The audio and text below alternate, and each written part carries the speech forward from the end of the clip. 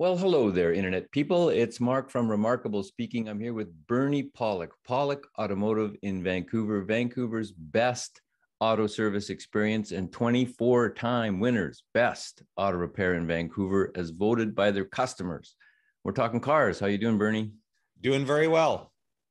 So today's victim is a 2008 Ford Edge that had a drive shaft issue. What was going on with this vehicle?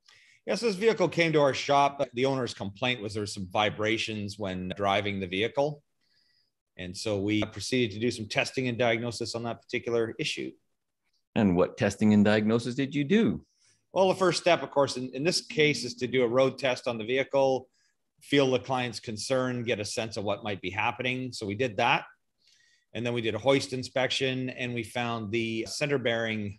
There's two center bearings actually on this drive shaft, but one of the center bearings was worn so badly that it was causing the drive shaft to flop around, and that was causing the vibration.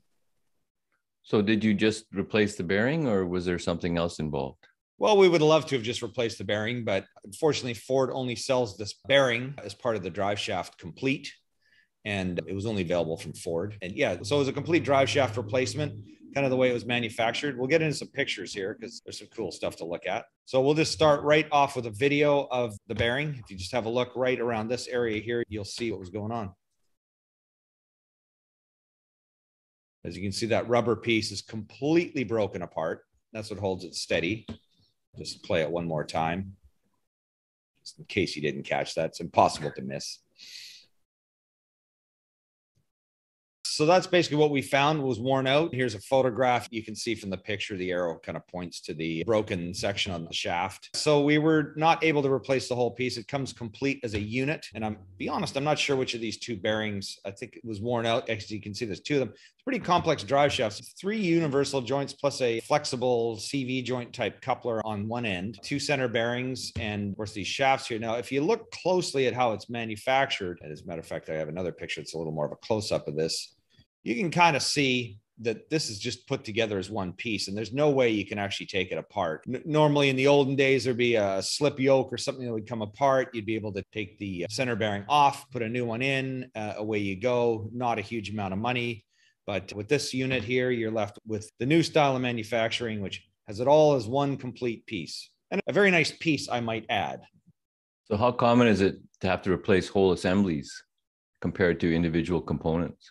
It's getting more and more like that. And yeah, it's getting harder and harder to find parts that are, like things used to be manufactured in the past where there'd be individual pieces. And, I sort of wonder, why is that? Well, this is probably a more compact design than a traditional type of drive shaft. And the Ford Edge is a vehicle that's offered as a front wheel drive or an all wheel drive. So a lot of times they have to kind of shoehorn in the drive shaft, and there's a lot of tight spots to put things.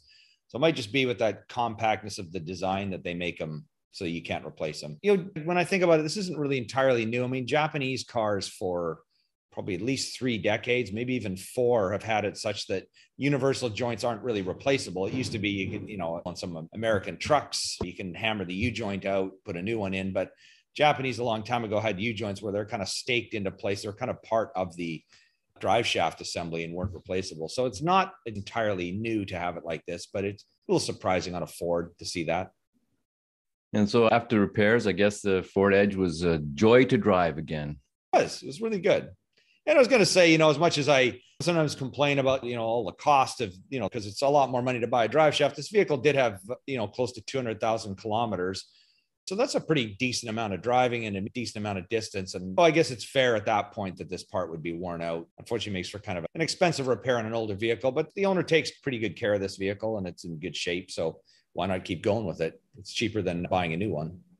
If you're having any drive shaft issues or you need repairs on your Ford, the guys to see in Vancouver are Pollock Automotive. You can reach them at their website, pollockautomotive.com. You can book your appointment right on there. They'll get back to you. They'll find out what's going on. They'll get ready for your appointment.